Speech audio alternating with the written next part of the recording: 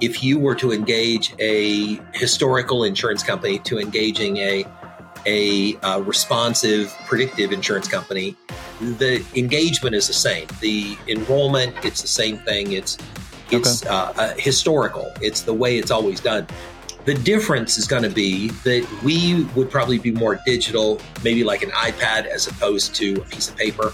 And then the other thing is we might have a blood chemistry that would give the knowledge back to the person, whereas the other one had no knowledge at all. It was just a name in a database. Welcome to another thrilling episode of The Dirt, where we dig deep into the mechanics of growing and selling businesses. I'm your host, Jim Barnish, but before we dive in, I want to take a moment to thank our sponsor, Orchid Black. If you are a growth stage business, they are the partners you need when it comes to driving strategic exits and creating tangible enterprise value in your business. Today, we have a CEO who is a trailblazer in the healthcare industry that is changing the way we think about health insurance.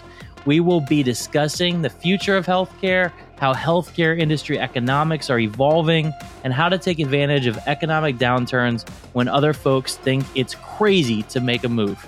Now, if you find value in today's episode, which I'm sure you will, I will invite you to share this episode with someone you believe needs to hear this. Whether they are a budding entrepreneur, a healthcare professional, or simply someone interested in the fusion of healthcare and technology, this episode is sure to enlighten and inspire. Okay, Doug, say hello to everyone. Hello. I'm Doug Short.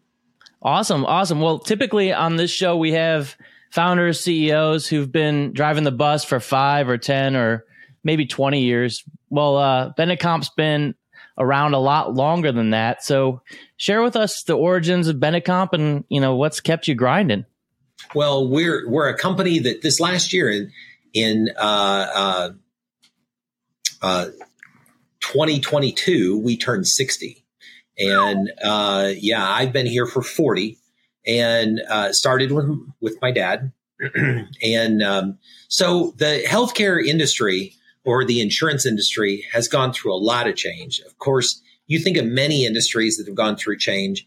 What I believe today is that the industry is ripe for revolution, ripe for change. And I'll use examples of other industries that have been a part of change. One would be Amazon. That would be the retail space.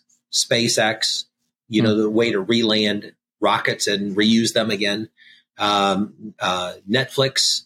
I remember when we would buy all of our movies by a videotape. And matter of fact, I remember when it was either beta or VHS. So you even had those two media, and none of that's true today. It's got a whole new medium. And Uber, I remember when it came out. So all of those are industries that were changed. Healthcare is, although the largest, probably the single largest of all of them combined, I would guess, because healthcare is 1/6 of the gross domestic product. Mm-hmm. And so we stand the chance to be a part of that revolution. And I'm excited to do that. That's very cool. So what is it about the big players in healthcare or the general, healthcare landscape, if you will, that they're doing wrong today? Well, the first thing is it's probably not wrong. It might be wrong today. So what I'm trying to say is it's the way it's been done. And I think about my example would be Sears did it the way it was always done for years. And, Walmart was revolutionary against Sears at a point where they actually said, I'll put my stores in rural markets as opposed to the cities. And Sears was very focused on the cities. Well, then Amazon came in and said, I'll do it digitally. It's just, this is where it needs to be. And that revolutionized the whole space. And so what I'm trying to say is for years, the way healthcare was delivered, it's not healthcare, it's more sickness care. In other words, the industry was built to take care of you when you had an illness, and you would wait until you got sick. You would then want somebody to the term is diagnose and prescribe. You would go in for a diagnosis. Something's wrong with me, doc. What can you do? And then the doc would prescribe what to be done. And the world that we're moving into is a world of predict and prevent, which is so much less expensive. And it is so much better for you than a waiting on something to manifest itself. And then we go in and diagnose and prescribe. The industry of the past is needing to get to the industry of the future. The thing is, there are economic wrestles. The healthcare companies of the past, they are built economically to wait on a claim to occur and then to reimburse for the claim that occurred. They need to get to the other side, but they're going to be very slow or hard to move because they are defending an economic space. Mm-hmm. I think of the way a hospital would see you, where you are a series of people with a series of things to be diagnosed and then treated. A hospital, if you get to the new world, they would need to look at you predictively or preventively, ways to control something that may not have even happened yet. But right. It would be a dynamic for you. So that is the big difference between the past and the future. It's just the big fish that you're describing. Again, Sears was one of those in retail, but the big fish that you're describing in the healthcare, they're defending a space. Sears was defending a brick and mortar, defending a business model, defending a platform. And by the way, Sears, as an example, oddly enough, they would have been the first Amazon. They had the catalog, the Sears catalog. I remember. Yeah. They had all that, but really their business model was to defend the brick and mortar. And somebody else came in and took their catalog from them and made it digital. And oh my goodness, Sears might not even be. I think they filed bankruptcy, but I think they're gone. And it was a slow rollout, but yeah. See, that is 100-year. I mean, that the catalog was probably around for 100 years, and it moved, it changed. Again, I think of Netflix and how it's revolutionized the way we receive digital media. It used to be a tape, and I needed a machine, and now, and probably the revolutionary component that took place there was the internet or the Wi-Fi. You know, when you had bandwidth. Prior to bandwidth, you probably needed a tape, but when bandwidth was available, the whole world's going to change. And those Blockbuster probably chose not to get on board because they were defending their brick and mortar. I think that's the same as healthcare. There are people who have lived in the past, which is diagnosed and prescribed, that they will wrestle with those of us who want to pioneer the future. You know, it's interesting. It's kind of the reason why every decade or so, 50% of the Fortune 100 turnover, right? I mean, it's a considerable cycle that happens based on technology evolution or human evolution or however you want to look at it. But when you look at the health insurance industry and the evolution of that, what does Benecom plan to play in it? Like, are you going to be one of those next Fortune 100 players, or is it what does that look like? Well, we are very uniquely positioned. I would say that we have invested heavily to be in this spot. But the first thing is we are a 60-year-old startup. I think that's the best way to see it. We have the innovation, we have the staff, we have the revolutionary people who want your cell phone to be an extension of your hand. It's there's ways to be on that side of the space that we've invested in, but yet we have the 60-year history of financial stability. So there are people who would say, I want to invent the future of healthcare, but they don't have any capital behind them. They don't. And in our case, we've got 6 decades of capital that's behind us. We don't possess debt. We are cash flow positive. We have 60 years of business that will cash flow itself in order to move us to the future. There are companies I can see that would be one or the other, but I don't know of any that are both in the same company like we are. Mm-hmm. Mm-hmm. So what does that look like on a evolution perspective of the ups and downs that you guys have seen over the last 40 for you but 60 for the company? How have you guys been able to constantly evolve and drive the industry forward? Well, I think I'm going to use any entrepreneur. I'm a serial entrepreneur, and I would use other entrepreneurs that you know of, be it Bezos to Elon Musk to even Steve Jobs. They are constantly looking at what God has allowed them to be involved in. Bezos, it was retail, and manufacturing is Elon Musk, and Jobs had technology. But somehow I've been blessed to be inside of the healthcare space, and I look at that in ways of improvement, how to make it a better space. And then as an entrepreneur, again, I think about Elon, taking his personal checkbook right to the wall. I understand that. But I think it's difficult to bet against an entrepreneur like that.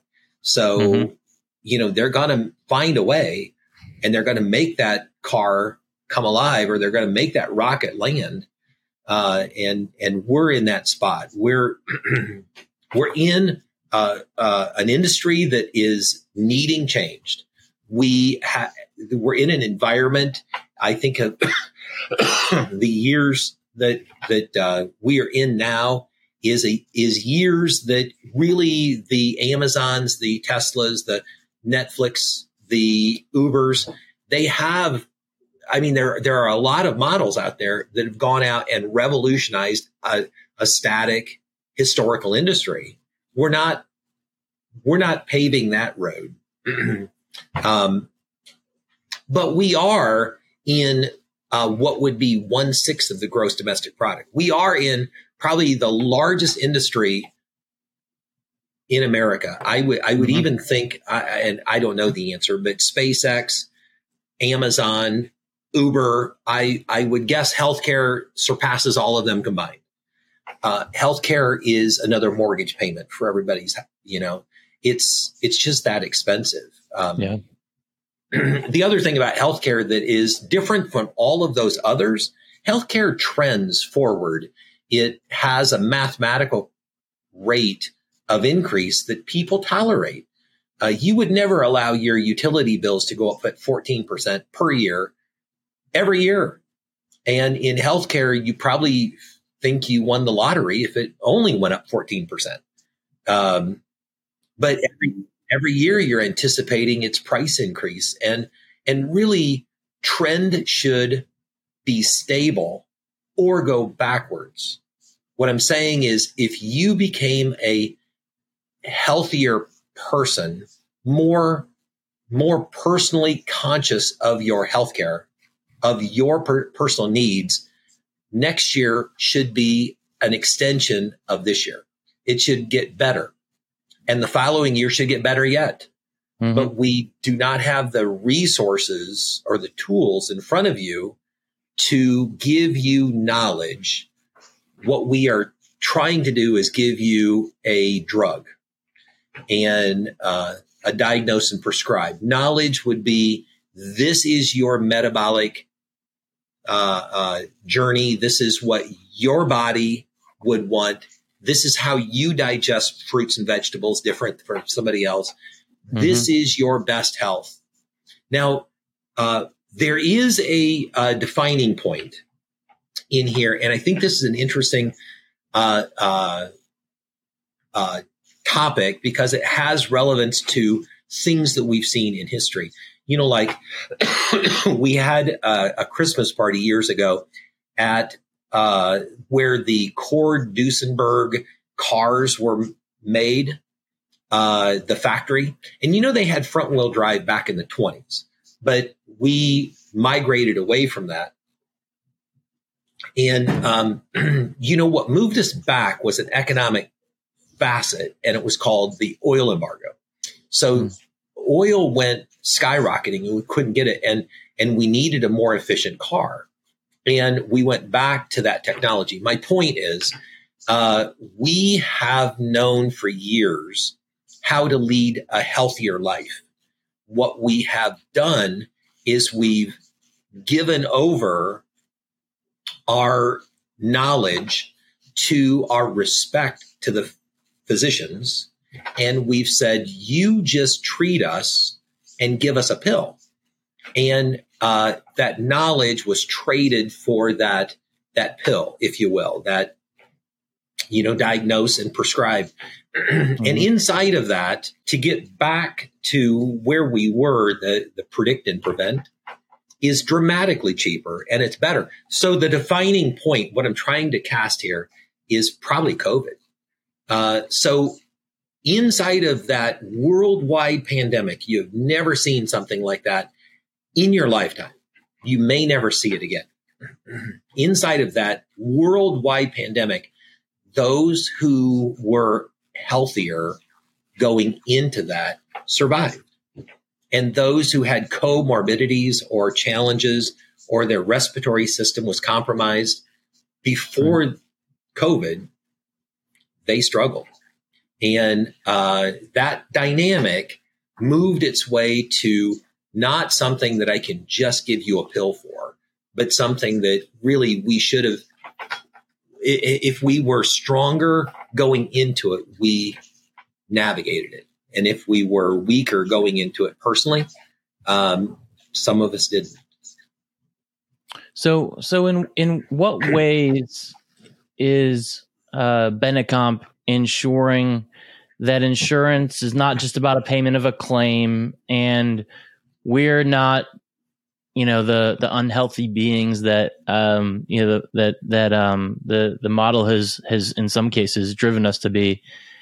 And how does that redefine the traditional insurance model that you guys are driving towards? Well, the first thing is I believe we're the only insurance company in the country that currently has a license to make your deductible different based on lifestyle factors, whether you smoke or your body mass is out of a range. Lifestyle factors are actually a category that's defined by the government, and it would be body mass, cholesterol, blood pressure, glucose, and smoking. And all 5 of those factors are driven by you and your personal lifestyle. So smoking is not something that is thrust upon you. Smoking is a choice that you've made. Right. And actually the foods that you eat is a choice that you make.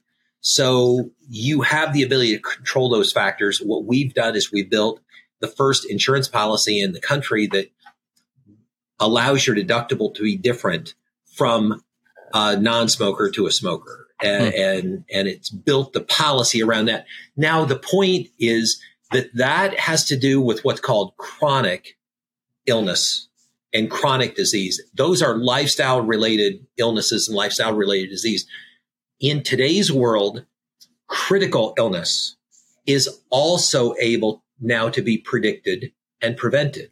So one of the things that Benecomp's bringing our model together with the chronic, the lifestyle predictions and preventions, and linking it with the critical predictions and preventions, where you are actually allowed in today's market to get in front of cancer or metabolic syndrome or even diabetes, where we know if you're pre-diabetic and we can keep you from becoming an insulin-dependent diabetic. But cancer, if we stayed on cancer, for example, there are ways in today's technology that cancer can be predicted when it's at the cellular level, not when it's at stage 3 and it's a lump on the side of your neck. But if you can predict the cancer is started, we can react to that. We can prevent it. And then most of those cancers move their way into a category that we might even be able to cure because of early detection. Now, clearly, if it gets out of control, it metastasizes, it's now a golf ball on the side of your neck, we've got another issue. Now we're into radiation and we're just trying to stabilize the last years of your life. We now, in today's world, we have the technology that allows us to be predictive and preventive on the chronic illness, which would be the lifestyle, but we can also be predictive on critical illness, which would be cancer or diabetes or metabolic panels or things like that. So bringing those together, that is a revolutionary product. Again, like SpaceX's rocket, saying it can land itself, or Tesla's car that's saying it can drive itself. That's a revolutionary product that has not been seen in America, and we right now hold the license to do that. So when you look at this evolution or revolution or whatever we want to call it, and you mentioned Amazon earlier, and if Amazon has been successful in implementing the fintech retail or e-commerce in how they revolutionized first the shopping cart, then how people shop all together, how does Benecomp plan to become the fintech of healthcare, if you will? Mm-hmm. And actually, the category is health tech.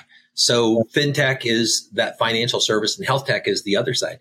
So there are ways to be predictive. One would be that in using a blood chemistry on a participant, we can give knowledge of the person's exact panel back to that person so that the person can understand what their body actually needs. They might need more potassium than the next person. They might need more vegetables than proteins. They might need more proteins than vegetables. Everybody's a different thing, and it's in the past. I don't criticize the past because we didn't have the technology that we do today. But in the past, it was like one size fits all. I think of the food pyramid. The food pyramid may not be relevant to you. It may be, one of those commonplace thoughts, and at the time we didn't have the ability to be personalized.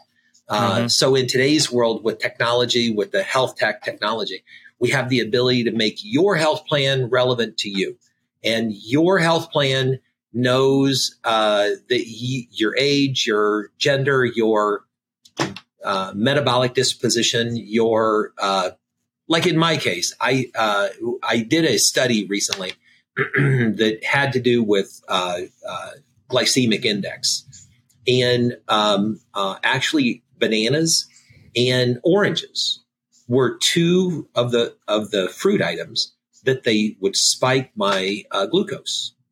So that's easy for me to move away from oranges or bananas. It's easy for me to find a different alternative to that and keep that under control. That's knowledge. That is the best pharmaceutical I could ever give you, is how it relates to you. And that's what the future holds. Now, if you think about when we call it health tech, there's the tech side. So when you think about the tech side, you got to realize that the watch that you're wearing is a fitness tracker or a sleep tracker, or the ability to know if your cadence or your rhythms are off based on your sleep histories. I'm a computer major and a business major, double major. But inside of my computer major, my cell phone has greater technology in it than the computer lab that I studied in when I did my thesis. Your cell phone has so much technology in it that it can receive that data from your watch, receive the data from the amount of water I take in. Is coffee benefiting me or not? Is water, am I hydrating enough? What is my sleep? All of those things are to my benefit. So that's where the technology then wants to link with the healthcare. So walk me through. I'm a new customer, right? Or my business, me, whatever, however you want to look at it. How would you bring me on as a new customer, and what does that process look like? A new customer. Here you go. A new customer that would come in health insurance. One of the things that's very unique about health insurance, very unique, is it's normally driven, if you think about it, to the employer group. And the employer group is a cohesive population. Right. It would be like if I had the ability to sell to a Sunday school class or a church group, that's a cohesive group. Really, the most stable, cohesive groups in America right now are the employer groups, the place where you work.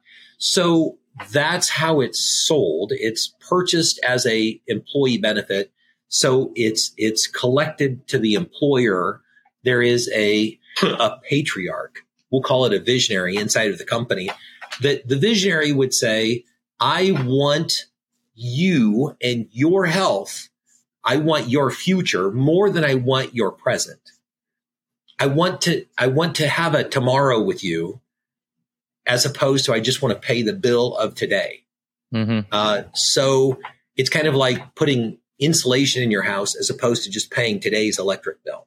Sure. So the employer, that's how it's engaged. It historically goes into the employer, and the employer makes a decision. And the employer is saying, I'm going to choose tomorrow. And tomorrow has to do with, I want a product that is predict and prevent more than it's react and prescribe. Right. So the employer makes that choice. And then we start engaging each of the employees inside of that employer group, which, by the way, it's interesting. The employer is never allowed to know this data. That's a violation of federal law. So to make things personal, it has to be very independent and separated, where the employer, it's invisible to the employer. They just are buying into that new method. They're saying, I want you to have all the knowledge that you can have so that you can make a better decision about you. That's different than saying, just tell me what the charge is and I'll pay the bill. Mm-hmm. So I, Jim Barnish, Orchid Black, decide to bring on Bennett Comp as part of my package. Once I've made that decision, what does that process look like in terms of the way that you onboard employees versus the way that it typically would work for more traditional insurance? Well, the first thing is it is typical. It is all the same from. If you were to engage a historical insurance company to engaging a responsive, predictive insurance company, the engagement is the same. The enrollment, it's the same thing. It's historical. It's the way it's always done. The difference is going to be that we would probably be more digital, maybe like an iPad as opposed to a piece of paper. And then the other thing is we might have a blood chemistry that would give the knowledge back to the person, whereas the other one had no knowledge at all. It was just a name in a database. Right. So as we would engage the person and get more information about that person, that we can then coach and react back to the person. You need the health plan to be individualized as opposed to being one size fits all. One size fits all is not true. It is, and if you pause for a second, the technology that existed before the iPhone was technology that was the best technology we had before Wi-Fi. So Wi-Fi might have been the launch point of everything to do with the iPhone. It was, the technology was there. We could integrate things. We could make it faster. We could make the phone something that you wouldn't walk out of the house without. You might leave your keys in the house, but you're not leaving your phone in the house. That's a revolutionary change. And what I'm saying is healthcare has been one size fits all, and it's not. It never was, but the technology we had mandated that. That's the only thing you could have done. In today's world, I can be more responsive. The data coming off of your watch can give you knowledge as to whether you are stressed or you should be taking a day off, as opposed to continuing to push so hard. Got it. So you guys have been building towards this vision for quite a while, right? Long time. Made a lot of progress. Both you and your dad. We've got other folks who listen in that have family businesses of their own, where they may have taken it over from their dad. They may have taken it over from their uncle, or maybe they bought it from a previous family-owned business, right? So, as you guys are thinking about how you've been able to weather a lot of storms, a lot of economic downturns, a lot of minor shifts in the industry and some major ones as well. What do you really, kind of hang your hat on as an example or two of how you've weathered those storms and what's really been able to drive Benecomp towards success? Well, the first thing, my dad passed away 20 years ago and he retired 35 years ago. So, but I can tell you that my dad believed in me, and that was so refreshing. And I can also tell you that me and my dad were not, I don't want to say we were opposite, but we did things differently. I'm a computer major, so I wanted technology. My dad liked penmanship. And so, yeah, we were different people, but he believed in me. And with that said, my dad gave me the financial foundation that allowed me to build upon. And then the business is in all 50 states now. We've got our operations center in Indiana, and our executive offices are in Tampa. So it's just a different company than it was then. But really, my dad gave me the foundation and the belief, the impetus to be where we're at. But where we're at is just in a revolutionary space.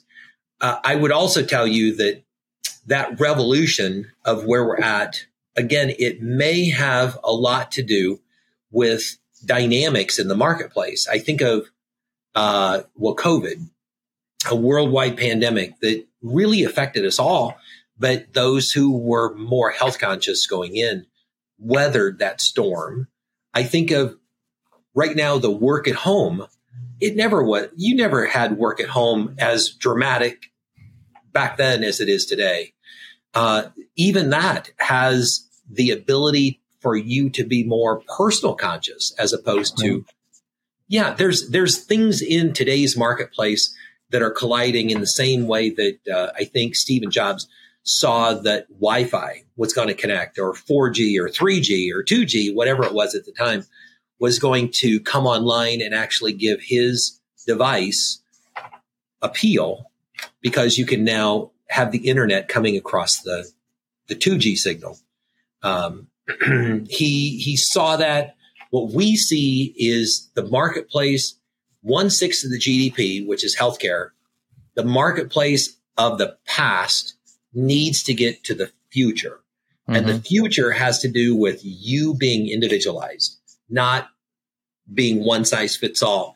The nutritional pyramid of the past was a image that I remember seeing in grade school and high school. And today it might be a metabolic panel that has your name on it. And it says, this is you. This is what makes you tick. This is what's best for you. This is how many hours of sleep you need. I think that, and the technology is there to embrace that. The thing that's amazing is that is remarkably cheaper than the past. Mm-hmm. So, and right now it's at a breakneck cost.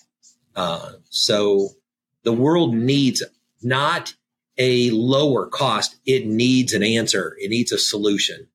It's different than just saying, give me another Band-Aid. It's saying, I need this question answered. How do I maintain my health to the best of my that's best for me? And how do I take personal responsibility with that? I think that, I just thought of one. Back in the day, you used to get your airplane tickets from a travel agent, or then Expedia came in. And today your boarding pass is on your phone. The ability to travel actually got better. The ability to move, I think my wife does it routinely because it's easy. That's what you need to have with healthcare. It needs to be personalized. It needs to be to you.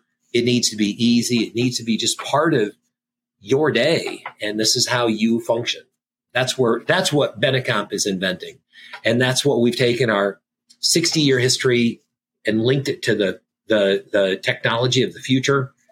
And we're bringing those pieces together.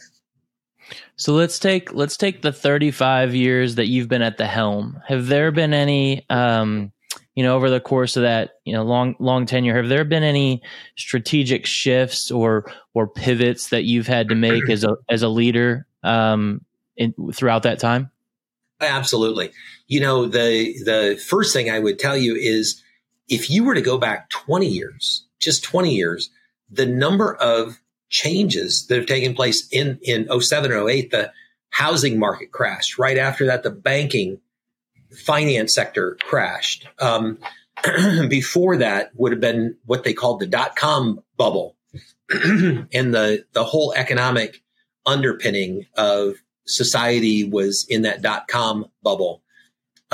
Clearly, you've had a number of things that would be big economic moments. Bernie Madoff, things like that would be economic moments of the past 20 years. But the reason I went to 20 is it's 2010 that was Obamacare, the ACA. Mm-hmm. It's 2004 that would have been HIPAA, or 2007. So my point is these big federal laws, HIPAA, GINA, FMLA, COBRA, those are all in this 20-year window of trying to change things. And we've had them before. Black Friday was, a big economic event, 30 years ago, 40 years ago. But in this 20-year span, there's been revolutionary change. I've mentioned HIPAA, GINA, FMLA, but then the ACA is a big change. In the last year, you've had the change of abortion rules, where it was universal across the country, and now it's state by state, which changes the universality of it, which might have a core underpinning to the way the ACA works or Obamacare works. All that I'm trying to say is that every one of these seasons of my career has had its dilemma. I think the biggest ones that are right at present day would be COVID, woke culture. It would be work at home. All of those things, or even what we're doing now, a Zoom or a Skype meeting, that was on the cusp, but not revolutionary. What revolutionized it would have been a dynamic in the marketplace, and that would have been COVID. So take any one of those. Take any one of those. How has that led to any evolution of Benecamp? Like what decisions that have you had to make internally based on some of those market pivots? Well, one of the things I did is about 10 years ago, I hired a genius that has more of a technology degree that could move our historical company into a technology future. It could link those parts. I kind of saw that the world was moving into that. Again, you got to think about Amazon was saying, Amazon's big revolution might have been the shopping cart and how they created a shopping experience digitally. So I moved the company into that path. That was a benchmark, stake in the ground saying, we're going to move forward. And I can tell you, I've been here. The company is 60 years old. I've been here for 40. And another thing would have been big is I had decided that retirement was not my option. So sunsetting the company would have been easy. What every other company in America that's lasted for 50 years and the owner has been here for decades, and I've had my kids and we've got our grandkids. Yes, sunsetting would have been a natural dynamic, but the belief that I can make a difference, the belief that I can do something significant with my foundation of the past and my knowledge of the future, and then bring the right parties together, that's my belief. And that's why I turned and pivoted and said, we're going to be the lightning rod that brings the past, the foundations of insurance, and link it to the future. What's been your toughest business decision to date? Is there one that really stands out that was just a really tough decision-making process that you had to walk through? Absolutely. There was a time where I was making foundational decisions that believed that the insurance world of regulation, which the insurance regulation is more to the state level and it's more inside of the Department of Labor and ERISA. And my belief was there's a way to be inside of that world, but to embrace the future. And I definitely had employees who wanted me to divorce the past world and get completely over to the future. And, leadership needs to be able to say, no, this is how we're going to do it. And that would have divided the company a time or two. I think of churches that go through that, and they, the leader needs to shepherd and guide through those ups and downs and make a decision. And I think the decisions that I've made, clearly I own the place, so I have the right to make that decision. I have the right to go whichever direction I want to go, but I think they've been for the better. And they've been the decisions that some didn't agree with, but we're seeing right now that we're on the right trail. So when people don't maybe agree initially with the decision that you make, how do you get buy-in from the team? Or do you have a process that you go about as you make decisions and try to get that buy-in? No, you can't. I don't believe, and I believe that my tenure, I've been here for 40 years. I believe that our company is evidence of the fact that we are not dictatorial. But with that all said, I am very patriarchal. So the ability to be the patriarch and lead is an important factor, but I have to lead in the group as opposed to being dictatorial from the mandate of the front. You understand? I don't want to be on that. Yeah. I mean, group decision making can be toxic. There's got to be someone that makes the hard calls. But the question is more around getting buy-in, right? You still, you want to have people bought into decisions that are made, whether they're the ones that make them or not, because, it motivates them to drive the business forward based on those decisions, right? So is there anything that you any process or method that you use, and it's okay if not, just curious, to drive buy-in? Well, and I like to coin, I call it a Bible verse, but in fact it's not. So I'm evidencing it in advance. But the Bible verse I would tell them is, "For God so loved the world that he didn't send a committee." And I believe in that. There is a patriarchal leader, but on the same token, I don't want to be dictatorial. And right. I think it's evidence that I'm not dictatorial from the fact that I actually have enough humility that there's someone else who I've installed as the president of the company. And I have, in fact, hired the computer geniuses that I'm not. And I need to find ways to defer to them because of their intelligence, their prowess. But I clearly have the right to override them. I own the stock. I am the CEO. I have that right. But it's going to be a short-lived thing if you do that too often.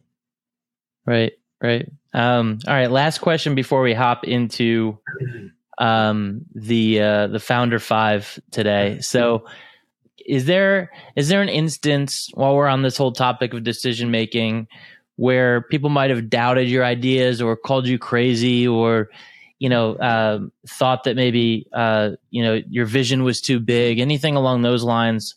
And if so, how were you able to turn some of that skepticism into innovation and success results? Yeah. The first thing is there's again, the Bible would say that you need to believe and have faith, and then you will see. And that society uses phrases like seeing is believing. Essentially, it's backwards. Now, I've wrestled with saying that I believe that we should be innovative on prediction and prevention, when others would say, just stay the course and then sell the company. And that some of those people didn't stay within the company. They have the right to move on, or I can help them find a place where they would be better served. But in the path that I am on, I want to be innovative. I want to be creative. I want to be a beacon of health as opposed to a bastion of economics. And by the way, I believe that if my intentions are proper and I am for your betterment, I think my economics will align with that really well. Yeah, no, that's good. All right. So closing us off on the Founder 5 quick hit questions around you and your growth and your company's growth. First one is number one metric or KPI that you are relentlessly focused on as a leader. Patient and client experience. It's got to be the easy button. It's got to be where if they want to connect, it's easy to connect. I do not want there to be a struggle with our employers doing business with us. And what's the KPI by which you measure that? There's many, but the reduction in phone call volume. We need the ability for our clients to feel personal as opposed to a number. We need the ability for our people when they contact us that they get the right people. Maybe right up first time out of the gate, as opposed to navigating through a call log. So those are KPIs that we look at all the time. That's awesome. All right. Next one, top tip for growth stage executives like yourself. A vision. I think it's difficult to move by committee. I think it's important to have the collective buy-in. So I need their counsel, if you will. They're all counselors, but yeah, I think someone's got to have a vision. I think again, for God so loved the world, he didn't send a committee. There's got to be someone that leads the charge. Yep. All right. Favorite book or podcast that's helped you to grow as a founder or as a CEO? Well, the tipping point is one that I believe that there are moments, and I've mentioned that COVID might have been a tipping point for us to get from the past to the future. I think that's a big thing. Right now, there's a book that we're doing called Outlive, and it has to do with the healthcare of the future. And the healthcare of the future has so much to do with you personally, as opposed to the food pyramid that is blanketed collectively. It has more to do with embracing technology that's around you, like your watch, your phone, your sleep. There's ways to do all that as opposed to just seeing things in the way it's always been done, which is the universal way. And so what's the book called? Outlive. And who is that by? I can't remember the author out of my head, but Outlive. It's a big book, but it's really revolutionary on being proactive with what healthcare means to you, as opposed to seeing yourself as a collective. It's like health insurance is being sold to the employer, has in the past been sold as a collective. Everybody's one size fits all. The fear always is that, your race or gender or age, we've got to have neutrality in all that. But there are factors that are driven by you, your smoking habits, your sleep habits, your eating habits. Those are things that you can be personally involved in. And I think that's one of the things that I really like about that book. Awesome. All right. Next one, piece of advice that counters what would be considered traditional wisdom. It's marrying a couple of these things together, and it's going to be, you've got to have a vision, but that vision, like right now, I think what we have done is we've looked at healthcare, and we didn't know this, but I think the tipping point, the thing that we didn't know to expect was there would be a worldwide pandemic. And really those who were more health conscious going into the pandemic, they weathered that storm. They were personally going to be either affected or they navigated it. That was something where we were prepared. We were preaching a message and the dynamic happened. I think that's been something we didn't know of. We didn't even know how a pandemic would have been in our lifetimes, yours and mine. We may not have seen something as robust as that, but when it happened, the message we had been casting was reality at that moment. Yeah. All right. Last one here. What is going to be the title of your autobiography? The title would be I Survived. Love it. It has to do with the fact that there is a navigation that we make. There is an ebbing and a flowing. There is again, in those 20 years, you think of the ACA, you think of HIPAA, GINA, FMLA, you think of portability rules. I think of even the banking crisis. I think of the housing crisis. There's got to be 20 events that took place in there. Any one of those has crippled or killed many employers. So the ability to stay the course, the ability to ebb and flow, the ability to navigate through each of those is what puts us where we're at.